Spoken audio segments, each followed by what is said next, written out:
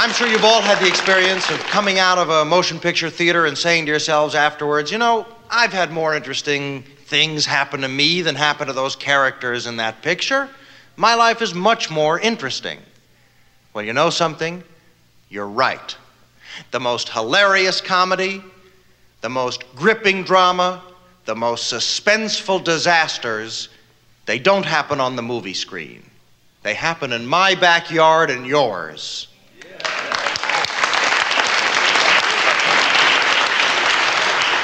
Thank you. Thank you so much. So please, just remember 2 simple words and everything will be perfect. Be yourselves.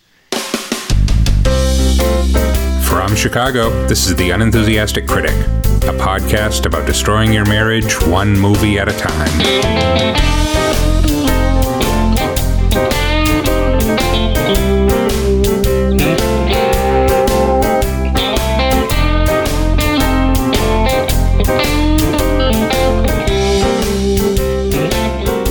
Hello, everyone, and welcome to The Unenthusiastic Critic. I'm Michael McDonough. I write about film and television at unaffiliatedcritic.com. With me today, and very close to complete personality disintegration, is my lovely wife, Nakia, also known as The Unenthusiastic Critic. Hello. On today's episode, Nakia and I are sitting down for one of the forgotten cornerstones of modern American comedy, Albert Brooks's Real Life from 1979. But Nakia, before we do that, I thought we would, for reasons that will become clear, talk a little bit about reality TV. Mm-hmm. The inspiration for Real Life was a documentary series called An American Family, which it was a 12-part documentary series that aired on PBS over 3 months in 1973. And it's considered really the first reality TV show on American television. It chronicles the life of an upper-middle-class white family in Santa Barbara, California. Oh my god, I think I saw like a film adaptation of it. With Tim Robbins? Yes! Yeah, that was about the making of that documentary. Okay. So, as William Yardley wrote in the obituary of the father of that family, Bill Loud, in 2018, An American Family shocked American families. Aired with the imprimatur of public broadcasting, it was portrayed as sociological exploration, not exploitation. And although many people found it irresistible, it was also hard to watch. It showed Mr. Loud's wife, Pat, bluntly discussing his adultery with her brother and sister-in-law. It showed her telling her husband, I think this happened about 8 episodes in, to move out. And they subsequently got divorced. Yeah, they had a rough marriage. It captured the Louds' oldest son, Lance, living an openly gay life in New York. Startling images for many people at the time. We spent 20 years building a family, and they only selected the negative, bizarre, and sensational stuff, Mr. Loud said in an interview shortly after the show aired. But I'm really grateful. It was a very gratifying experience. That opinion may not have been genuine. Mm-hmm. The Loud family became the first people to experience how exposing their private lives to the TV viewing public could destroy them. As Lori Weiner writes in The New Yorker, when An American Family began its broadcast in January 1973, the Loud family was devastated by the public's response. One critic called the family affluent zombies.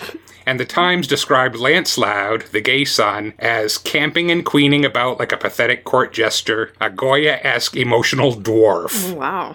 Gilbert, the filmmaker, remembers getting a late-night phone call from Pat, the mother, after she had read the first of many scathing articles that would be written about her family. Pat was screaming, Gilbert said. She'd taken a below-the-belt hit and it hurt. That right there was the beginning of my own confusion. What have I done? What did I do? He paused. I've never resolved it. I didn't know what I had wrought. I still don't.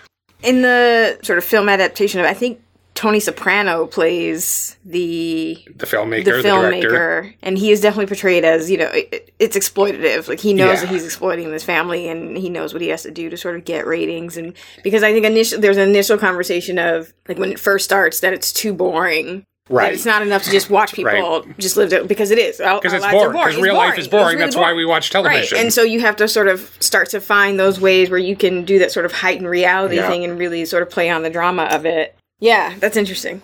So, you know, he says, I didn't know what I had wrought. What he had wrought, of course, was the era of reality television. The 70s saw several imitations of An American Family, and it set the wheels in motion, I think, for the, you know, real-life freak show of stuff like, this is before your time, but real people, and that's incredible. These were network shows that focused on real people. And it would be about 20 years before this bomb would really explode in the form of The Real World, which began airing in 1992. Mm-hmm. Then in the late 90s, shows like Survivor and Big Brother added the element of competition, and the reality wave was cresting in full, producing massive hits for a fraction of the budget that scripted shows cost. Mm-hmm. So I know you were right in the zone for The Real World in the early 90s. Yeah. What was your experience with that? So Real World New York, which was the first season, was in 1992. And I was on board immediately. You were what, about 10, 12 years old then, right? Yeah. Yeah.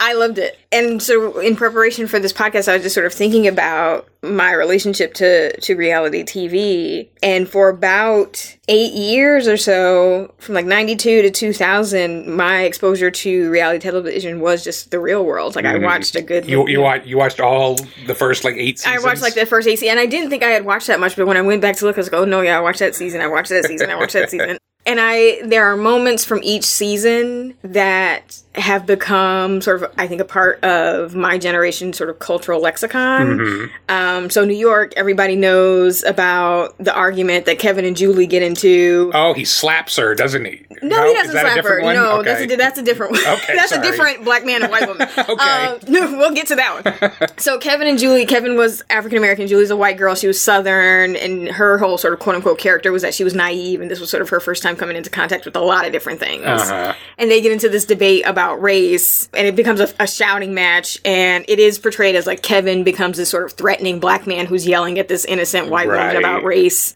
But my takeaway from that was he's like yelling, race plus power equals racism. And it was just this really wonderful sort of socio-political moment on this, like an MTV show. Like it was a very odd sort of thing. And then Heather B., who was a black woman, was in the house as well. And she had a beeper because you have beepers in the 90s.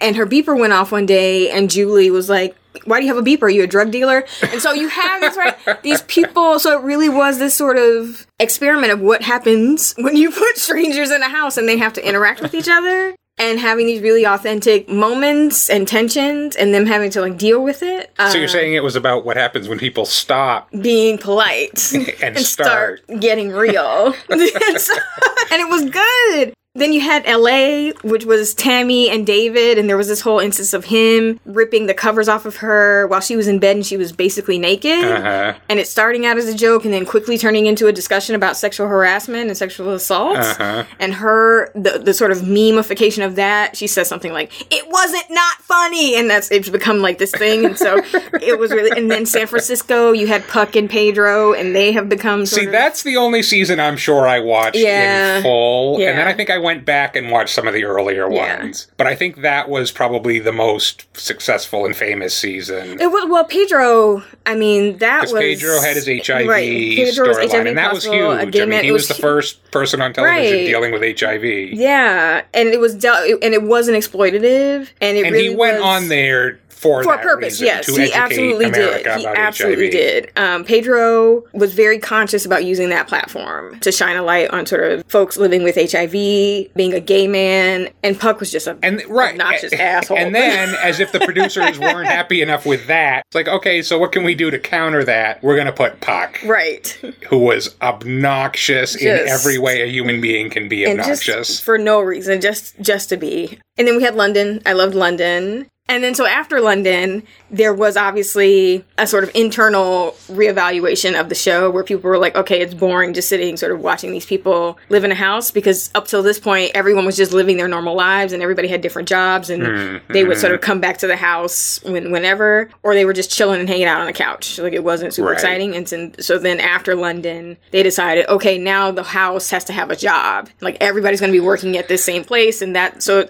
so you see things starting to get more manipulated and more controlled right, by and the then producers. it's like, oh, now we have hot tubs. Oh, now we have more drinks. Oh, now and so it just. Is that show even still on? I think it is. The latest that I checked in, they did a season in Las Vegas, and so I was like, oh, well, let me check this out because I'm from Las Vegas, and it was trashy, and just it really was like everything that they were living in. I think the Palms Hotel, like it was everything bad that people think when I say I'm from Las Vegas. That's what's in their head, and it's like. I mean, I think there's a couple things that happen. I mean, I think obviously what you were saying before about the producers realizing real life is boring. Right. We need to goose the drama. Yeah. We need to create tension and conflict. All of that happens on every reality show. Mm-hmm. But I think specifically with The Real World, since it was one of the first ones, I think what happens is once you get 4 or 5 seasons in, then you're getting people who are aware of the show, aware of what works on the show, what doesn't work on the show, how they become stars. How to play to the camera. Coming out of it. Yeah. Right. Mm-hmm. And so... And it becomes its own cottage industry. Like a lot of these people that were on Real World, there were then spinoffs of like Road Rules, and then Real World Road Rules Challenge.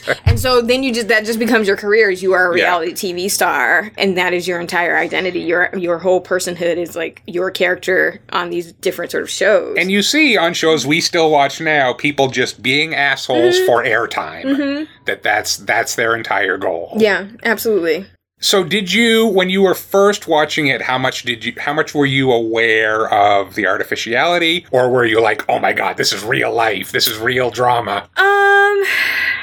That's a good question. I think... So I dipped out after New Orleans. New Orleans was the last one that I watched. That was the one that aired in 2000. And I barely remember anything about that except the black dude, David, sang this really corny-ass song. It was like, come on, be my baby tonight. It was really, I don't even remember what the context of it was.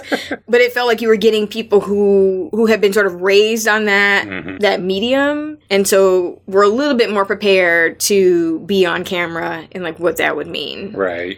But I mean... I would say, at least up through London, it felt authentic, and it felt like these were people who just sort of volunteered to have us, spy on their lives a little bit. Mm-hmm. And it didn't feel as sort of contrived and manipulated, and it didn't feel like people were going in with these sort of created personas that they were trying to sort of promote. And I think just as an audience, I think we didn't have the language to recognize. When we were being... Like, now every show you watch, at some point you end up talking about the villain edit. Mm-hmm. Like, okay, they are getting the villain edit that... the producers are very clearly positioning them to be the bad guy in this, the person we can hate and enjoy hating, that kind of stuff. Which I think is why shows like The Great British Bake Off are so sort of cleansing. Oh my, it's in that way. Yeah, it is. Like, it's such a relief. It is reality television, but these people, they're so guileless, and they just want to make good cake and good bread. And they're nice to each other and polite to each other. And like the drama is someone used someone else's custard up by accident. Right. And it's just like, oh God. And even the competition, they're not really competing with each other. They're just like, I want to make They just want to make good shit. Pastry. Right. And it's so nice. And it doesn't seem, it's not manipulated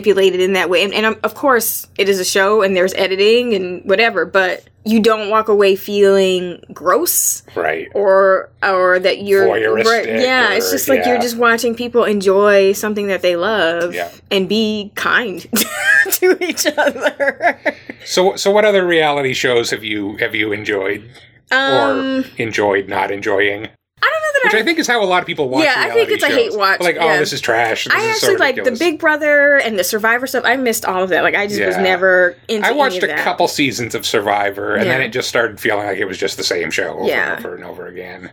I was really into America's Next Top Model for a while, like pretty much all through college. Oh, yeah, so you were into that show. I was super into America's Next Top Model. And then you got me into it. That is just a thing that should never have happened. I know, it was so good. But again, it's one of those shows where like it was really good for a moment, and then it became something else and just stopped being like I'm sitting there having opinions about smizing. Right? And that is just not something that ever should have happened. There was a moment my life has gone wrong in some way. Where it was perfect, where it was like, we were all rooting for you. So that was probably my next reality show love. And then after that was Project Runway, which I still still watch. Yeah. And again, with Project Runway, it's more about, I like watching people design and create and, you know, exercise their craft. And I'm less interested in the personal drama bullshit of it. Well, I think most of the shows you and I still watch are like that. Because it's Project Runway, it's Top Chef, Face Off, which I think is done, but that was on Sci-Fi. Yeah. That was like Project Runway with monster prosthetics and face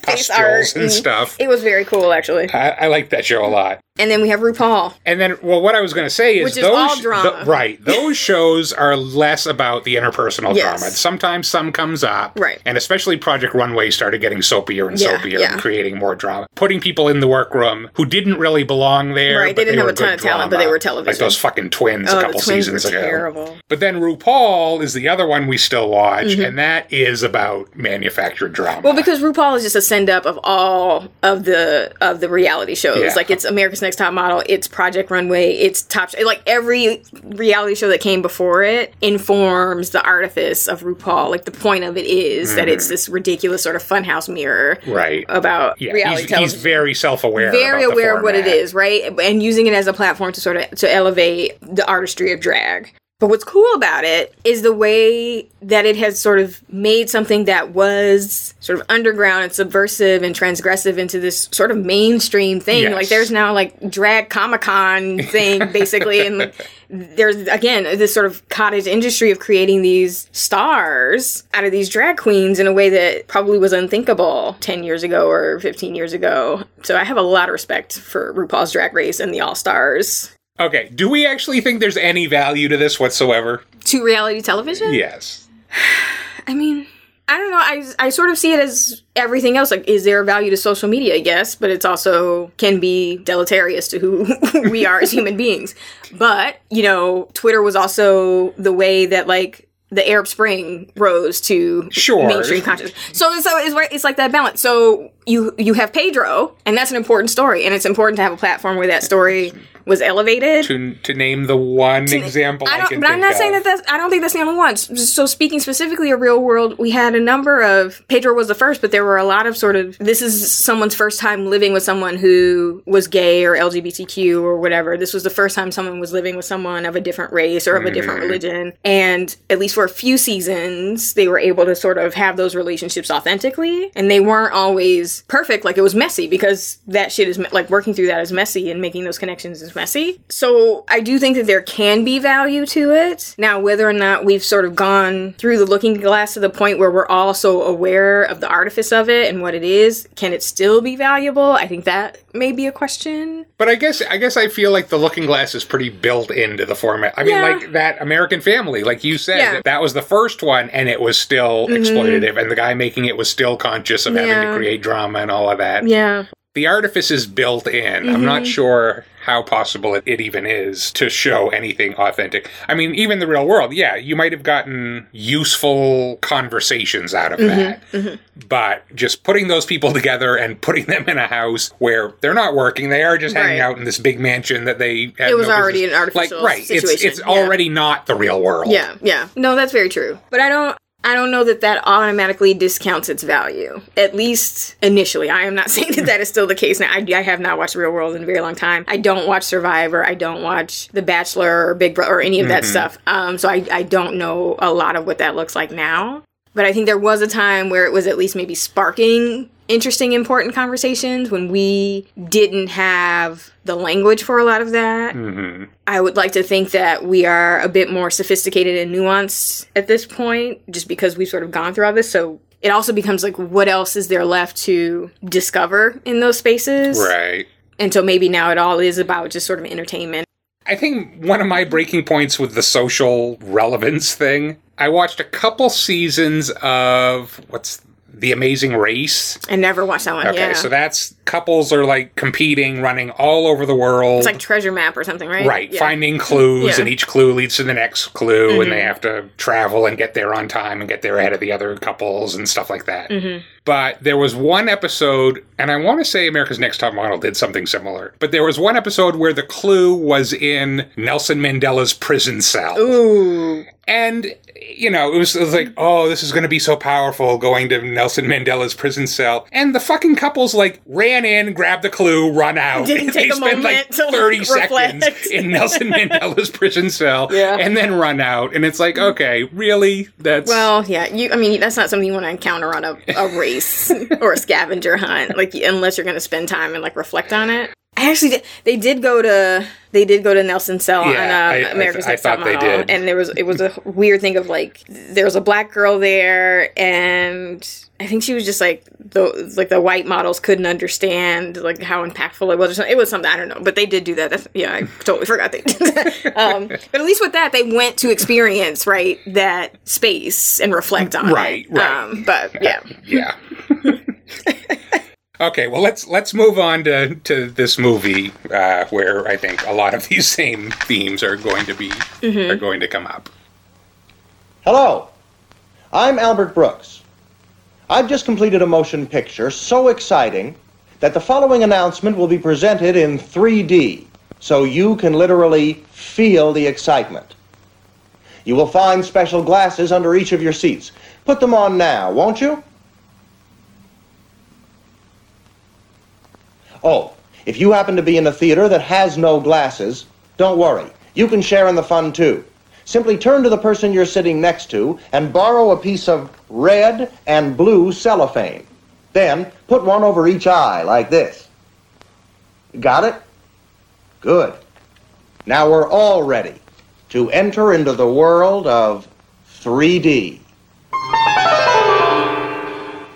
Well, hello again. A little different, isn't it? Does it scare you? Oh, come back. I'm just having some fun. I didn't mean to scare you. I like you.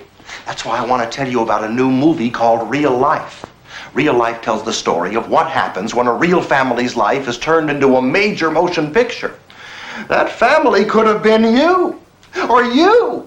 Or you! Okay, so let's start by talking about Albert Brooks, who just a few months ago, we watched Broadcast News. Mm-hmm. And I think you liked him in that. I mean, he was tiring, but yes. Well, the character. Yes. That's actually a character he plays a lot. As Darren Richman writes in The Independent, Albert Brooks is one of the most influential but underrated figures in American comedy. Friends like Carl Reiner and Mel Brooks believe he is one of the funniest people ever to have lived, and yet he's probably best known for his acting roles in Broadcast News, Finding Nemo, and Drive. Born in 1947 to a show business family, the son of actress Thelma Leeds and comedian Harry Einstein. His real name is, in fact, Albert Einstein. That's awesome. Necessitated a change for professional purposes. I don't think it would. Brother of comedian Dave Einstein, who had a career as the character Super Dave Osborne, and television writer Charles Einstein. In his teenage years, the comics that hung out at his house with his parents already thought of Brooks as a comedic prodigy. Carl Reiner went on The Tonight Show, and Johnny Carson asked him to name the funniest people he knew. And Reiner said this high school kid, his friend Harry Einstein's son, was near the top of the list. A few years later, Brooks began his own career as a stand-up comic, becoming a regular on the talk shows. At one point, he was doing Johnny Carson every few weeks. Johnny thought he was a riot. He was a huge success, but he was developing longer and longer bits and more elaborate setups and characters. He tended to do a lot of sort of deconstructive comedy about comedy itself, very self-aware, meta, and what he really wanted to do was act. Then, as Scott Raab wrote in a profile in Esquire, in 1974, at the age of 27, his stand-up career collapsed one night in Boston. This is something we keep talking about, is these things where people just snap one night. where he was headlining at a club. His opening act was the lavishly untalented castrato Leo Sayer. Part of Mr. Sayer's shtick was to take the stage in a clown suit, and that night the club was filled with flacks from his record company, also dressed as clowns. When Albert saw this, his brain, which until that night had been an organ of such impervious genius that he rarely bothered to rehearse his bits and never even dreamed of bombing, froze and snapped. Jesus Christ, it was scary, Brooks said. I had spent years having no fear, and now all of the fear caught up with me. I stopped being a stand-up comic that moment. There were no more live shows, no television, no albums. Albert Brooks vaporized, vanished into legend. And so he began acting. He actually made his debut in Martin Scorsese's Taxi Driver, and was so good that Scorsese expanded what had been a very small part to give him more screen time. Lorne Michaels, during the planning stages of what became Saturday Night Live, at one point asked Brooks to be the permanent host. Brooks said no, and instead he started making these short films, which aired throughout the first season of SNL. The format was a little different then. It was more of a variety show. There was stuff like The Muppets were regulars on SNL that first season. But Brooks was making these mockumentary-style short films in which he usually played versions of himself. And that, he has said, that was his self-taught film school. That turned him into both an actor and a director. As the show's format changed, becoming less of a variety show, those films were phased out, but they indisputably influenced an entire generation of comics. And then, in 1979, he made Real Life. This was his first feature film. He actually tried to get someone else to direct it. He has said he does not enjoy directing, but he ended up directing it himself. It had very mixed reviews. Paul Slansky in the Washington Post called it the most original American comedy in recent memory. Gary Arnold, also in the Post, said Brooks's extraordinary first feature, Real Life, demonstrates a potential genius for movie comedy and is animated by a particularly fertile and subtle imagination. Roger Ebert, on the other hand, in what I think is one of his rare complete misses, just didn't get it, giving it 1 star. No. The movie's screenplay is so hopeless that nothing could have saved it, Ebert wrote. How do movies like this get financed? And the casting is certainly no help. Charles Grodin, as the typical American father, is so low-key, so mumbling, depressed and transparent that he's not funny. He's sad. The Brooks performance is something else, perhaps aware that he has no screenplay, no characters, and no ending. He leaves himself on screen far too long. As the director, he stars himself in an exercise in shameless self-indulgence. That's just Ebert just completely not understanding what is happening in this movie. Like, just not understanding Charles Grodin, for start. Like, if you write that about Charles Grodin, that is Charles Grodin's entire persona, and it's brilliant. And Brooks being obnoxious and self-indulgent is the point, too. So, yeah, that was too bad. But Brooks's curse, his entire career, has been to be ahead of his time. I would read that early on, he told Vanity Fair in 2013. He's ahead of his time. Then I learned that would in no way be a plus in this business. I realized I should at least take it as a compliment because that's all it was good for. You don't have to be that to be an artist. You can be right smack dab in the middle of the herd. If you are, you'll be the richest. So his entire career has been a struggle. He's only made, I think, 6 movies. He's had trouble getting financing for all of them. None of them have been huge commercial successes, but he's brilliant, and every comedian working in the business thinks he's brilliant. So I wanted to watch this movie, in part because it's celebrating its 40th anniversary this month, and in part because I don't think enough people know about this film. Okay.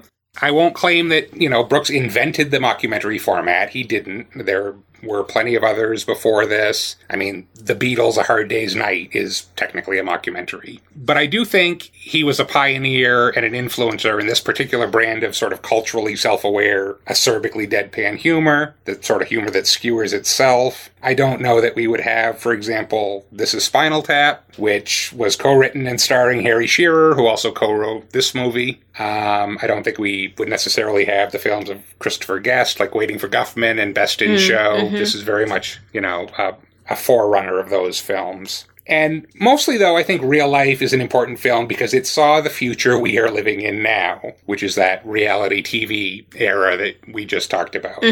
Last year, director Adam McKay posed an open question on Twitter. Which movie was most ahead of its time and prophetic? Though several people picked the obvious answer of Paddy Chayefsky's Network, which is on our list, we will get to it one of these days, several people, including Patton Oswalt, named Real Life. I pick Real Life by Albert Brooks, Oswalt tweeted. Eerily predicts everyone willingly giving up privacy in exchange for a re-editing of their own reality. And it's hilarious. Chicago critic and film spotting co-host Josh Larson says, it's astonishing and a bit sad, really, how prescient Real Life was in retrospect. In 1979, Albert Brooks had already predicted and skewered the contrived inauthenticity of reality television with this biting mockumentary. And yet we've gone ahead and given over much of our entertainment hours to the format anyway. So my guess is you had probably never even heard of this movie, is that right? I had not. I have to admit my ignorance about a lot of sort of Albert Brooks's oeuvre. I did like him in Drive. Yes. He was very funny and menacing. He was scary as hell at the same time. I really actually liked him in Drive. Which I think is one of those, I think that's one of those roles that sort of took this sort of edginess that's always been in his comedy and just put a twist on it. Where the sort of self-deprecating, I'm going to find the humor and why I'm pissed off sort of go, that it puts the edge back on that. Like, no, I'm actually really pissed off. So I really did enjoy him in that. And then I think I've seen bits and pieces of a film that he did where he's dead? Yes, Defending Your Life. With Meryl Streep. Right, and they're like which watching was probably clips his biggest commercial success. Of their life, and I think having to sort of defend choices that they made, but I know that I haven't seen the whole thing. Yeah. But, so I actually really like that movie. And I suspect if we do this podcast long enough, we will get to more Albert Brooks movies. Okay. Lost in America is a great one. Modern Romance is great. Lost in America, I bet you've seen the clip, you being from Vegas, of him trying to get his money back from a casino owner. Yes. It's a hilarious scene. You can be the casino with a heart. Put up the sign. And the casino owner's just like stone face. It's Gary Marshall, who's kind of amused at this guy, but he's like, we're not going to. This isn't going to happen, sir. Yes, so I have seen that clip. Yes. Okay, I don't know that there's anything else to say about this. Let's go watch Real Life. Okay. For people out there who have not seen this film, it is available to rent on Amazon and iTunes and YouTube and most of the major streaming services, and I highly recommend you go watch it. Hi. What a breath of fresh air. Please come in. Here are your tests. Your living tests. Dr. and Mrs. Yeager, I'm in the communications business, and it's my job to get through to these people, but I don't think I'm doing very good at it. I don't think they understand the meaning of the word commitment, the word dedication. Maybe you can explain it to them. We want to stop. What? This is over. No. Look, I don't want to get into any more of your intellectual arguments. This is ruining our lives. This is not what we bargained for. Well, there was no bargaining. You applied, we accepted. Albert, the children are afraid to go to school. That's normal, trust me. Look, I don't care what you think is normal. We no longer want to be involved in this project. That's final. That's really it. The whole family's decision. Oh, I'll bet it was. I'm sure little Eric got a full vote, We're not going to discuss this. Come on. Okay, wait a second. No discussion. Just a few facts and loose ends, huh? $25,000. That's more than half your money was due on the completion of this picture, and I don't think this is the end, and I think you're going to have to go without the boat and the trailer you've been talking about for a couple of months, and Lisa's braces. I know something about teeth. She may look all right now. In 3 years, she'll be an elephant girl. These come right down to her waist. And also, if something, God forbid, really bad happens, you have no insurance, you're not in the Screen Actors Guild, you have no coverage, you'll get no benefits. Stop it. With what they've been through, we should just pay them and forget about it. Okay, we'll forget about it.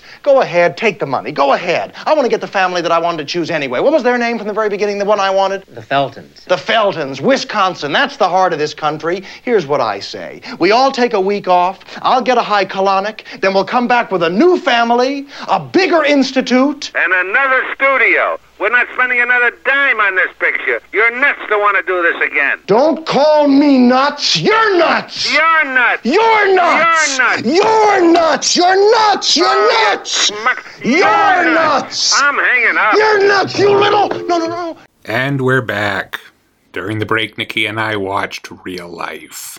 Nakia, Matt Zoller Seitz, in a piece on IndieWire, says, one of the most neglected great comedies of the 1970s, Real Life is a mother lode of culturally clairvoyant bits. Showing off his production team's state-of-the-art camera helmets, he brags, all picture and sound information is recorded digitally on these integrated circuit chips, some no larger than a child's fingernail. But Real Life doesn't just anticipate so-called reality shows and the technology that would be used to produce them. It investigates the tangled assumptions behind documentary cinema itself. Nakia, what did you think of Real Life?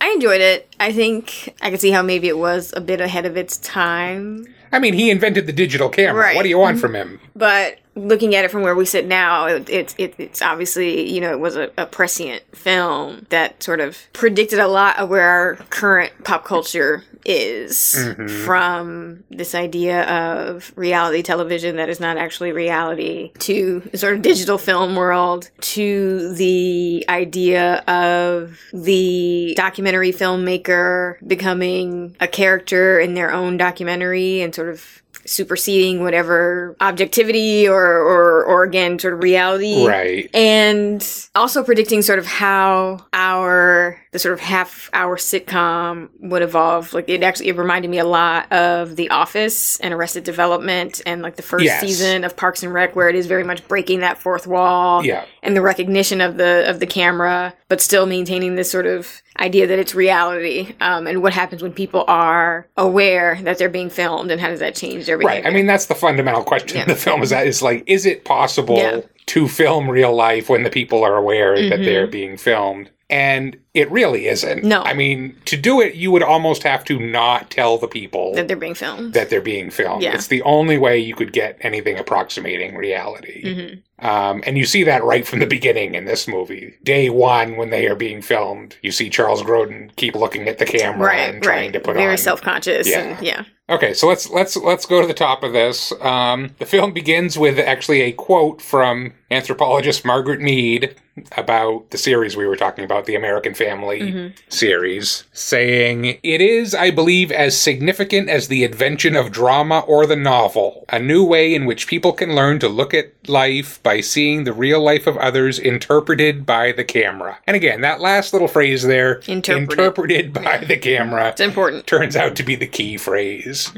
So we open with Brooks presenting this idea to, it's the town, right? He's talking to at that point Phoenix, in that opening scene. Yes, so in Phoenix, to town leaders, the city councilmen, and people gathered there. As this anthropological experiment that's very scientific, and he's got scientific backers, and he's got people from the National Institute of Human Behavior or some such thing. He talks later on about how he hopes to win both an Oscar and a Nobel Prize. So very lofty, very academic goals with this. And then he breaks out into a song. Yes.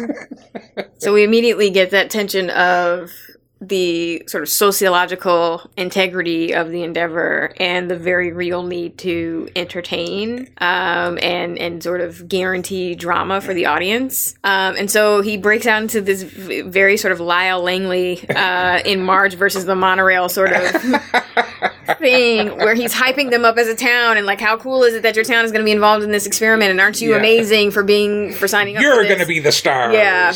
And, the scientists who he's invited to sort of validate this entire process are very uncomfortable with one of them is very uncomfortable. One of them is pretty clearly in his pocket. Yeah. And the other one, played by J.A. Preston, this is Dr. Ted Cleary, is not. No, he's horrified at the spectacle. Yes. He is not amused. No. Not amused when Brooks opens the curtain to reveal the Merv Griffin Orchestra, and he goes into this song. Talk to me about Albert Brooks, the actor, and Albert Brooks, the character. He is playing himself very much. He, because he says, people know him from Ed Sullivan and The Tonight Show. He was a comedian. It is just a slightly twisted version of himself. Yeah, I mean, I think it takes some self-awareness and some courage to sort of show this sort of funhouse mirror distortion of yourself and really go all, like, there's no vanity Absolutely in this role none. at all. That, to me, even more than the reality TV stuff, even more than the prescient stuff, that, to me, is the genius of this film, is just how willing he is to present himself as an asshole.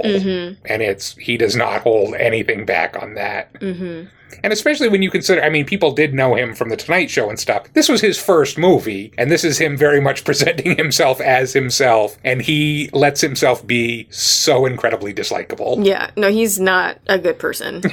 And he's all ego and all insecurity. Yeah. And neediness to be taken seriously as a quote-unquote scientist. Yeah. He says at one point, if I had studied harder and been graded more fairly, I might have been some kind of scientist, he says. So it really is just sort of laying bare all of that ugly id that, you know, most people, the instinct is to sort of hide that away and present yourself in a better light. And in this role, he's just, no, we're just going to put it all out there. Yeah. It's going to be ugly. And it was uncomfortable in some moments. And yeah. Yeah, it is pretty cringeworthy in some places. Okay, so then we see the process of picking this family, which I think is kind of the well, no, the whole film is satirical, but this is a very more broadly satirical part where they're going through testing and stuff. Yeah, so we get what seem to be very ridiculous, a series of tests to find the sort of quintessential American family that is sort of average in every way, but also still star-worthy somehow. Right. All the families are white, which I'm sure did not escape your notice. No, I think there were, when they showed the line where it was like we had however many families show up to apply, I think there were a couple black families. Were there? Interspersed in there, maybe there one or two. Been. But no, when we get down to it, it's white. It's a white family. And I mean, even to this day, when we say typical American family, many people envision a white family. Right. So we just get these random sort of tests of a prospective quote unquote father reverse parking a car into an imaginary garage to see if he would be able to sort of drive with cameramen in his car. We have this weird sort of face recognition test that's like, how will this person look on camera from every angle? It's just, they're all ridiculous. So, but already it's not about the actual experiment. No, it's about how good is this person going to look on camera? Right. Are they going to kill us when they're driving in the car with us? It's got nothing to do with the supposed purpose of the movie. And then when it comes down to being between two families, the Yeagers and I don't remember what some other bland white family. They both have two kids, two parents, two kids. What sort of makes the decision is not this sort of deep scientific analysis. It's, well, the Yeagers live in Arizona and the other family lives in Wisconsin, and we don't want to go to Wisconsin because it's cold. So you spend the winter in Wisconsin. We're going to go to Arizona with the Yeagers. Which, you understand. That's how you think as well. I'm totally on board with that sort of scientific decision making. Yeah. Okay, so yes. So the final the family selected is the Yeagers of Phoenix, Arizona, which is Charles Grodin as the father, Warren, and Frances Lee McCain as the mother, Jeanette. Then they've got two kids. The kids don't actually feature into the film very much. Not a whole lot, no. The daughter at one point gets creepy. Does that thing where she plays for airtime. Yeah. Like she's all dressed up in her confirmation dress and she wants some camera time. And she's hitting on her father. Oh, God, that is a creepy... Yeah, we should probably talk about that scene, shouldn't we? Okay, we'll get to that. I forgot about that scene. Okay, but Charles Grodin, always great. Yes. We watched him in Midnight Run. We did. Last year. Pretty much perfect for this as just sort of the deadpan common everyman who's slowly going insane through this process. The experiment kind of gets off to a rocky start right from the beginning, right from day one. Yeah, so Albert Brooks has sent the family away for a trip to Hawaii, I believe, while he gets set up in the house directly across the street from where they live. And as soon as the family lands, Albert and the camera crew are sort of there and ready to sort of start. And it's clear that the family is not ready to sort of engage. Like they're tired and jet lagged and they just sort of want to go home and have some time to decompress. But Albert Brooks is sort of like, this is the, the stuff of life and we need to get it on camera. camera. Throughout this film, he says nothing can go wrong. Right. Because whatever happens is real life. It's real life, and so it happens. But without understanding that, yes, it's real life happening in reaction to what you're doing. So we, pick up with the family at home after this long trip, and they're at the dinner table sort of eating pizza, and Charles Grodin is desperately trying to sort of paint this Rockwell photo of his family. He's hyper aware of the cameras. Very, very aware. These ridiculous robot head cameras that are...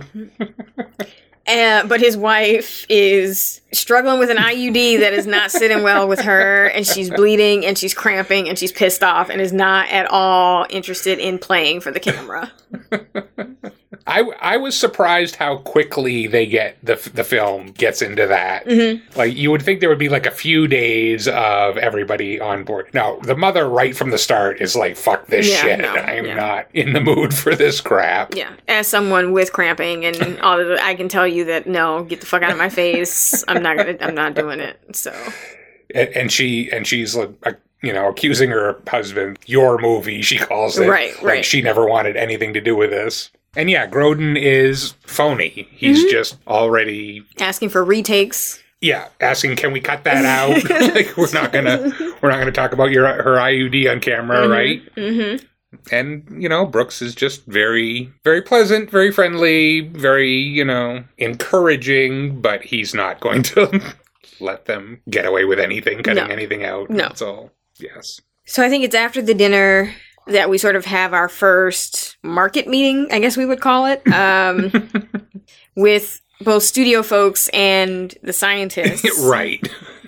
And who are pretty clearly all at cross purposes here. Right. And so we have this conversation about the father, about Charles Grodin's character coming off unsympathetic. Yeah, day one, they're already... Do we need to course correct this? Market testing him. Is the audience going to react poorly to him? And Albert Brooks is desperately trying to recast it as, no, he's not unsympathetic. We need to pitch him as he's threatened by, what he thinks he needs to be doing as a man in the household and all this. And it's very complex. Does he like himself? Does he not like himself? He's a conflicted hero. And he just keeps repeating it. And so he's obviously already, outside of whatever quote unquote reality is, he's already created a narrative that he is trying to advance through this family and his own agenda, essentially. And Brooks is just throughout this entire movie, just constantly dancing, trying to make this work. Mm-hmm. Like, his increasing desperation is just, to me, just fundamentally funny, as he just gets whatever comes up, he's just trying to spin it. He's just trying to make it work. He's trying to tell everybody that this is working, when right from the beginning it's clearly not working. Right, yeah.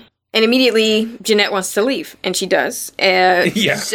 She's like, I need some time alone. He's like, yeah, of course, great. Can we come with you? Set the camera with you? And she's like, no, I actually want to be alone. And so he sort of lets her go. But it's obvious that it was sort of, what he sees to be sort of a missed opportunity for them. But he was glad because, at the very least, he was able to get her storming angrily out of the house, which will make for good TV. So right. And I think it's that same day or the next day that we get the scene you were talking about with the daughter. Yeah, so, the mom has left the house. The dad is tap dancing for the cameras. I like when he's in the kitchen by himself and he's narrating. Yeah. He's like, okay, I'm going to make some eggs I'm going to make some coffee. I'm going to make some eggs now. And then he pulls the knob off the stove and he sort of puts it back really self-consciously. And it's just, Charles Grodin is actually really wonderful in this. Because there's that sort of seething, just sort of mental breakdown right under the surface there.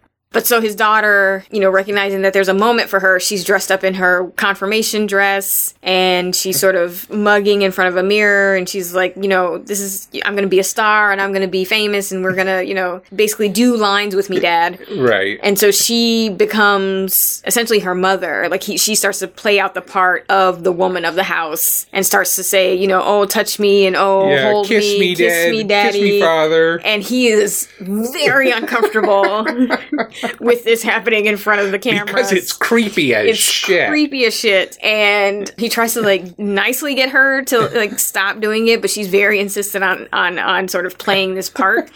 And then there's a crack in the surface where he says, do you want to get hit?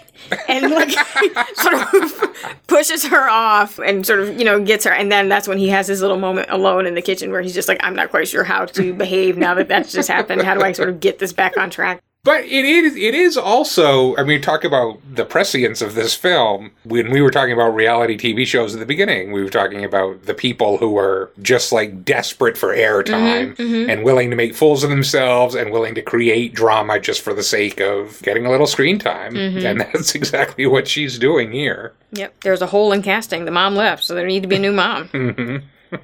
Okay, then the mom comes back with a slightly different attitude. Yeah, all of a sudden she's in love with Albert Brooks.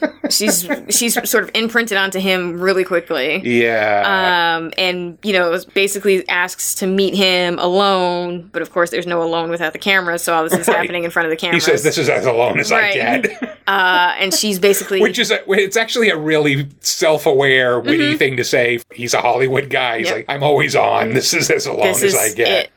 There is no actual intimacy. And she basically sort of says that he is the person that she is relying on. She feels sort of safe with him, with everything that's going on with Warren and the family. And then she invites him to go to... as a present, to make up for the fact that she left the house. She sort of gives him a gift, and that gift is access to her gynecological appointment the next day to get her IUD removed, which she hasn't told Warren, her husband, that she's doing.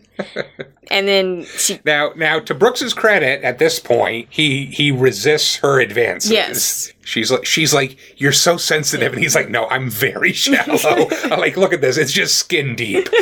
You think I'm charming, and I'm not. But she kisses him. Yeah. And he receives that grudgingly and sort of is wiping off his mouth. And he's just like, did you see that? She did that, and I'm not. Like, we're trying to keep it. And like you said, he's already becoming part of the story. Yes. You can almost see him being like, how do I edit around this? Right. I can't. Now I'm part of it. Right. So we go to the gynecologist with Jeanette, and we get this weird...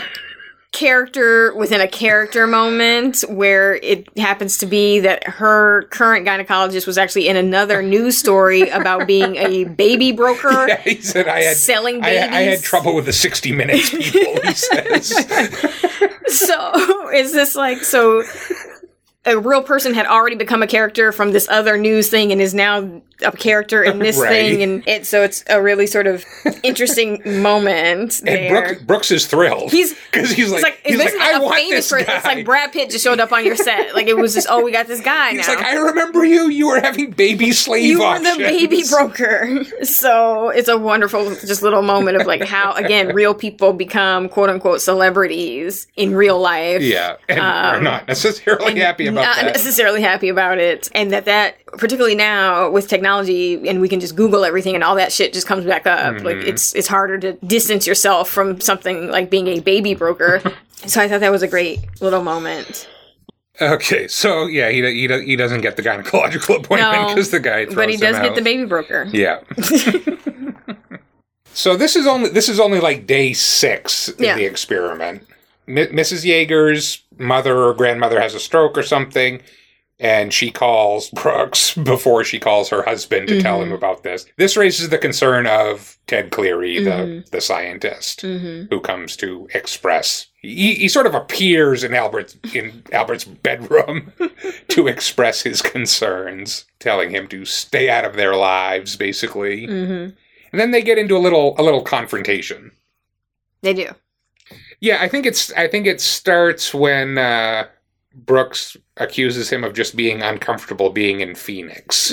Oh, yes, as a black man. He says, because you're the only, and then he just sort of lets that sentence trail off there. And Cleary immediately picks up on what he's saying and says something to the effect of, you are more uncomfortable around black people than any white man I have ever met. Yes, they have actually what is, I think, a really wonderful little exchange there, where Albert Brooks does the defensive white person thing where he sort of gets up in arms at the insinuation that he's uncomfortable around black people and basically says, I know that you people are going to be ruling the earth at some point, and, he's basically doing the I love black people. Right. Yeah. So their relationship is strained. Yes. And Ted's warnings go unheeded about how Brooks is interfering with these lives, as we see in the next scene at the vet's office. Yeah, so he and Dr. Yeager go on what is a rare emergency call. Yeah. For and Dr. again, Yeager. He's very excited that there's a veterinary emergency he can film. Something happening. And so we get this sort of extended scene of a horse being prepped for surgery, and Warren is very obviously very conscious of the cameras, and he's trying to sort of do everything right and sort of check all the boxes of like, okay, have we checked the pulse? Did we administer the anesthesia? Did we do this? Did we do this? Mm-hmm. And trying to sort of run the room and look competent. And in doing so, he makes a mistake of ordering double the dosage of anesthesia that he was supposed to, immediately killing the horse. And it's great because the nurse catches it. Yes. But she also looks at the cameras. Mm-hmm. She's like, "Doctor, are you sure you want that?" And she knows it's wrong, but then she looks at the cameras. Right, and doesn't want to correct him in front of the camera. I'm not going to correct him in front of the cameras.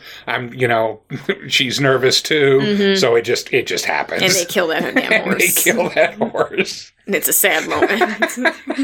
Because we just sort of listen to the life slowly leave his body. And there is not, I think I said this when we watched Midnight Run, I will say it again, there is not someone who underplays better than Charles Grodin. Mm-hmm. Like, he doesn't do a big crushed thing. No. He is crushed. Yeah. He's crestfallen. He's terrified he's going to lose his business and all of his customers. But he doesn't overplay it. He's just brilliant. It's very quiet, but it is, he looks at the camera and you can see in his eyes just terrified at what just happened and what that will mean for his career. And he goes to Albert and says, can I talk to you privately about what just happened in here? And then we get, again, another instance of him sort of wanting to reshoot life, right? It's just like, is there a way that we can not show that footage in there? Because it is going to threaten my livelihood as a vet. Like, nobody's going to want to go to the vet that killed the damn horse. And again, Brooks is just dancing. Right. He's like, I think you're overreacting. It's going to be fine. I think you showed real concern in there. People don't even think about stuff like that when they pick a vet. People make mistakes. It's not a big deal. I think they'll like you for it. And Grodin's just like, I just don't think people are that understanding when it comes to their pets. So the hits just keep on coming for the Yeager family. Yeah. The grandmother dies from complications of the stroke. Yeah. And the family is just sort of crestfallen. And we get another great scene with Charles Grodin at the funeral for the grandmother where, as the reverend is sort of reading the scripture and saying final words, he's busy sort of whispering to his wife about the fact that this footage of him killing this horse is going to be out there and we really need to sort of deal with this. And she's kind of like, I'm trying to grieve my grandmother who is right here in this casket here in front of us. The minister is shushing them. Right. So again, we have like this breakdown of reality is now being deeply informed by this process of being filmed. Mm-hmm. And it's changing and warping everything. Mm-hmm. And then the result of that is basically everybody, particularly Charles Grodin, just sort of shuts down. Yeah. And days go by in which, no one talks. No one talks. Charles Grodin sleeps 18 hours a day. Brooks is getting no usable footage, basically. Mm-hmm. This is the real life he wanted. Well, it gets so desperate that he then calls Jeanette and he's like, you want to go to dinner? Yeah, you still want to maybe get together? Just to try to get some drama out of the situation. And she's like, no thanks. And when that doesn't work, he dresses up as a clown. He's going to go over and just be a clown, which is kind of a good metaphor for his entire approach to this thing. Like, as long as I just keep being funny and, talking, I can make this okay. Mm-hmm. And I think this is about the time when Grodin says, I feel like I'm having a nervous breakdown. Yeah, it's a great moment. It really is. But and also, like, recognizing the shame in that moment for Albert Brooks of, like, having to put back on the clown suit and sort of step out of this sort of scientific role that he really wants to play. Mm-hmm. And now you're back just being a regular actor, a quote-unquote clown, just so that you can sort of get to what you need. And in such desperation that he hears Charles Grodin say something like, I think I'm having a nervous breakdown. And again, his instinct is to say, no, it's fine. We're just going to keep going. Because this has to work, because I cannot be a clown forever. And now the scientists are very concerned. They've been doing pee tests. They've been doing urinalysis tests. And body temperature tests and voice imaging tests. And all of the family shit is off from when they first started. So it is obvious that, there is an observer effect at work here that just sort of in their surveillance of this family, the family is being changed. And so you're getting what I think he called sort of false reality. But all that Albert Brooks sort of hears in that conversation is that he looked fat in one of the scenes. And so he hears all this about how sort of traumatized the family is. Right, he's like, how this family is, deeply changed by this experience. And he's like, right, but did you say that I looked fat in one scene?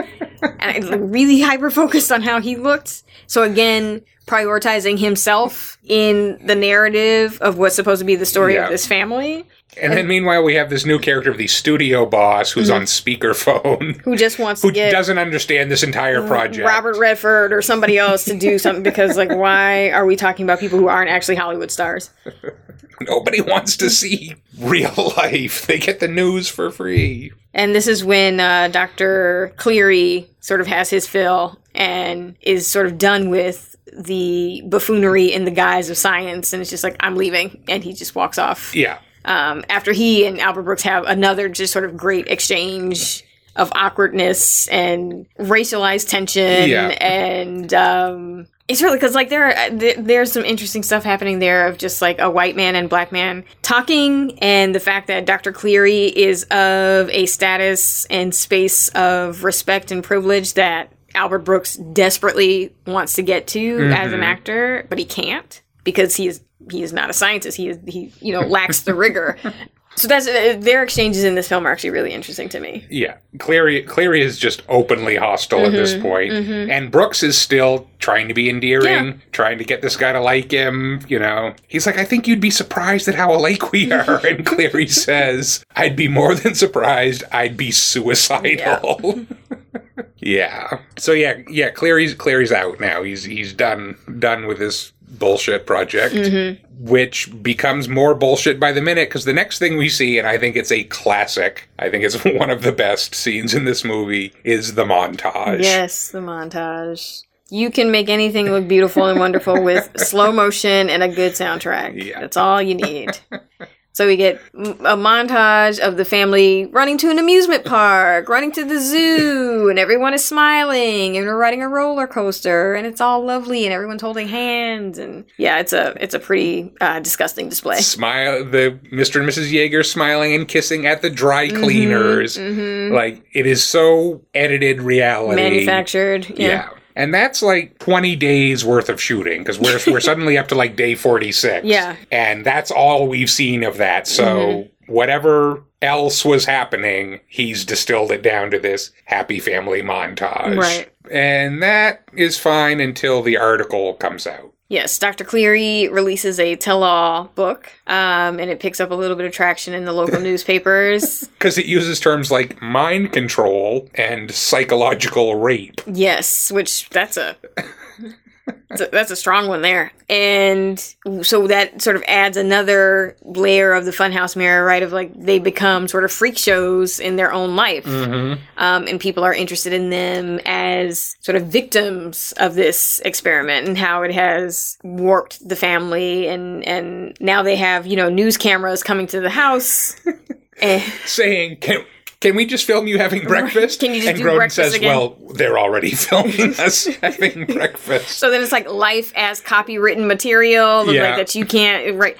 And we see the falsity of the news as well, because the news guy's like, oh, well, maybe after they film you having breakfast, you can like have pretend breakfast to have another again, breakfast, and we can film that, and let us film that.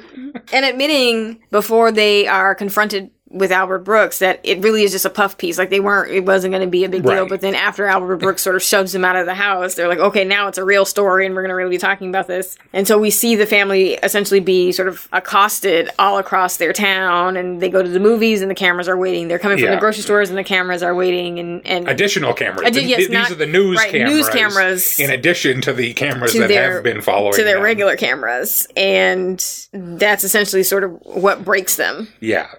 Yeah, then we have another big meeting with the studio head and the scientists, and this is where they say that these people are very close to complete personality disintegration. Yes. And the studio head says, this thing is over, it's failed, you've failed, you schmuck. And so Warren and Jeanette quit. Yes, they burst into this meeting, and Albert Brooks is like, ask them, they want to continue. Like, we want to quit. And they're like, we want to stop. We've talked. This is not something we want to be doing anymore. The whole family has talked. We just want to stop. We can't take this anymore. Mm-hmm. This is ruining our lives. And Brooks is just so desperate at this point, and he's offering them more money, groveling at their feet. He's saying, we're not going to pay you the rest of the money we owe you. I've seen your kids' teeth; they're going to need orthodontists. Think about the future. And the studio head is like, just pay them whatever we owe them, and what they've been through, we should just pay them. Clean our hands of this. and Brooks, again, without a shred of vanity, is just begging them, literally on his knees, saying, I want to be there for Thanksgiving. I want to be there for Christmas. He didn't get any of the good holidays. He didn't get any footage of Christmas. I didn't get any birthdays. Yeah. And then it's just him alone with one of the cameramen with this stupid robot head in a bathroom talking about how this all went wrong. And he has a moment of self-awareness where he says, I ruined their lives. I didn't mean to do it. He says, why did I pick reality out of all subjects? I don't know anything about reality.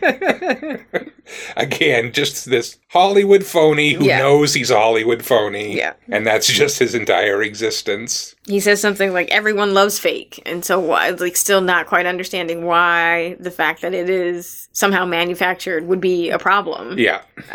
And I was reading, they had a roundtable discussion on the Dissolve, the late lamented Dissolve, about this film. Mm-hmm. And Keith Phipps made a good point. He said, we talked a lot about how this film was prescient, but it's also a film of its time. And he was talking about what was happening in Hollywood at that point, that, this was the late 70s. This is right after Jaws and Star Wars basically changed Hollywood forever. Right. Moving away from reality, moving away from these gritty dramas towards blockbusters, sci-fi, adventure, fakery, And I think that's an excellent point, because that's what happens at the end of this movie. Whatever honorable intentions he had, and they weren't terribly honorable to start with. They were not. But it was an interesting idea. Then he's like, we can end this fake.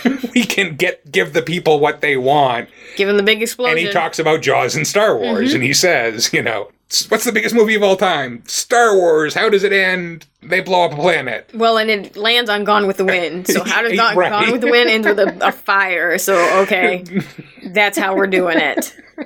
Well, and there's a funny little moment between him and the camera operator, who's, again, is wearing that ridiculous camera over his head. And I think that was Harry Shearer in the camera at that point, playing the cameraman, who co-wrote this movie, and they're going through the films, and he's like, what's the biggest movie of all time? And it's Jaws or Star Wars, and he's like, what's the third biggest? And it's Gone with the Wind, and the cameraman admits that he hasn't seen Gone with the Wind. And Albert Brooks has this moment of, it's one of the biggest films ever made in history. You haven't seen Gone with the Wind, which I had not also seen Gone with the Wind.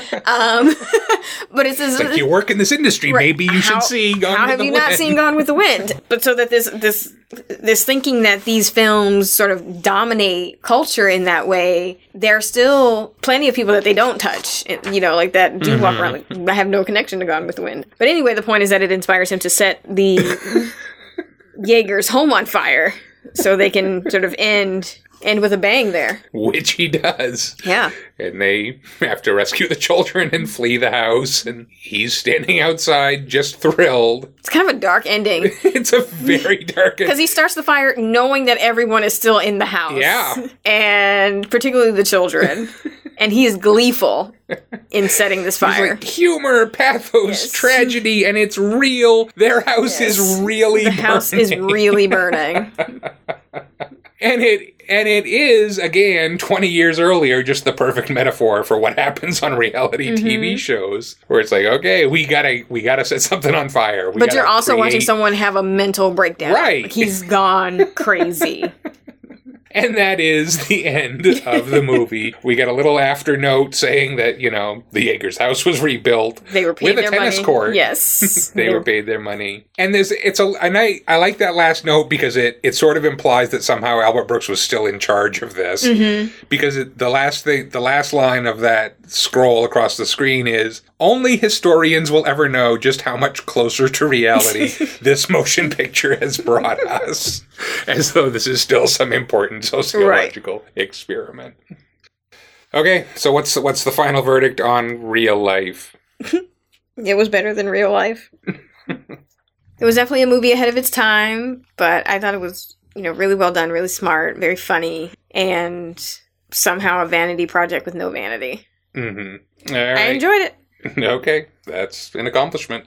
Sure. So what does it tell us about filming reality? That's not a thing. Observing the thing changes the thing, so... So is this reality what we do here every week? Are we capturing our authentic selves on the microphone? Or is it changing us? I think I'm probably nicer to you on the podcast than I am in real life, so... That's a problem. Isn't it? You should be concerned.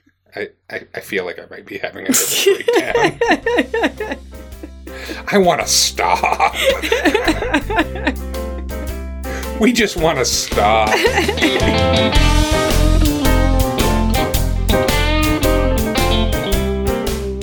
That's our show. We want to thank you for listening, and we hope you'll join us again next week. Nakia, I was looking back at our schedule and realizing that it was just about exactly a year ago that we last watched a James Bond movie. Mm-hmm. That was 1964's Goldfinger, which introduced you to the OG 007, Sean Connery. And I think it's time you met another James Bond. I feel like there was an understanding that I wouldn't be doing any more James Bond films. No, in fact, I think when we did that episode, we discussed, actually, that we would have to watch at least a couple more. We absolutely did not discuss that. You may have had that discussion with yourself, but I distinctly remember saying I was done with James Bond. You loved Goldfinger. I hated Goldfinger, and I don't know that I have a whole lot more to say about British imperialism, so... Well, this is a whole different James Bond, though. Mm-hmm. We are going to be watching Roger Moore take over the role in 1973's Live and Let Die. You know, there are I think 24 Bond films to date, so if we do one a year, I should be able to catch you up on this franchise, you know, before I die. That's a sad goal for your life. I'm committed to it, though. Okay.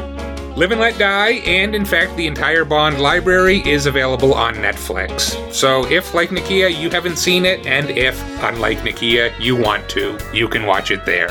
In the meantime, you can find us on the web at unaffiliatedcritic.com, follow us on Twitter at freerangecritic, leave us a review on iTunes, or send an email to michael@unaffiliatedcritic.com. In any of these places, we encourage you to suggest a film Nakia desperately needs to see to make her life complete. Until next time, remember, true love means conning your partner into watching movies they really, really don't want to watch. Can we talk about some of the trashier stuff you watch? Do I watch trashier stuff? I watch Botched. You watch Botched. That's what you're talking about. Okay, so here's the thing with Botched. And I think for a while you watched, I don't know what the shows exactly were, but they were somewhere in that Teen Mom. Did I watch Teen Mom? Kind of life. I don't know that I ever did Teen Mom. I think you did. All right. I don't think I did. I have a thing where, despite not liking gore, I have the tendency to pick up on reality shows that sort of traffic in that. Sort of so, what was body mutilation. Yeah, what was it? Scarred. Scarred, yes. You loved, so fucking terrible. Loved that show. It was short-lived. But it was basically just like internet videos of people beefing it off of skateboards and just doing stunts. And then it's like, I really felt bad going down this pike, but I was like, I'm just going to get this one last run in. And then it's like just mangling your their kneecap bodies. Is outside of your body. I mean, that show, I don't know how many episodes they made, but it wasn't on long. It wasn't I'm sure it was because it was lawsuits waiting to happen. Oh, hell yes. Like, it was one of those ones that had the disclaimer of like, don't try anything you see on this show. Right. But there was something about it that was irresistible to me. Like, I loved watching people, like, what's inside is outside now. And that bone is bending in a direction it is not supposed to go. So it was that one. It was that weird ass show, 1,000 Ways to Die, We watched a significant amount of that.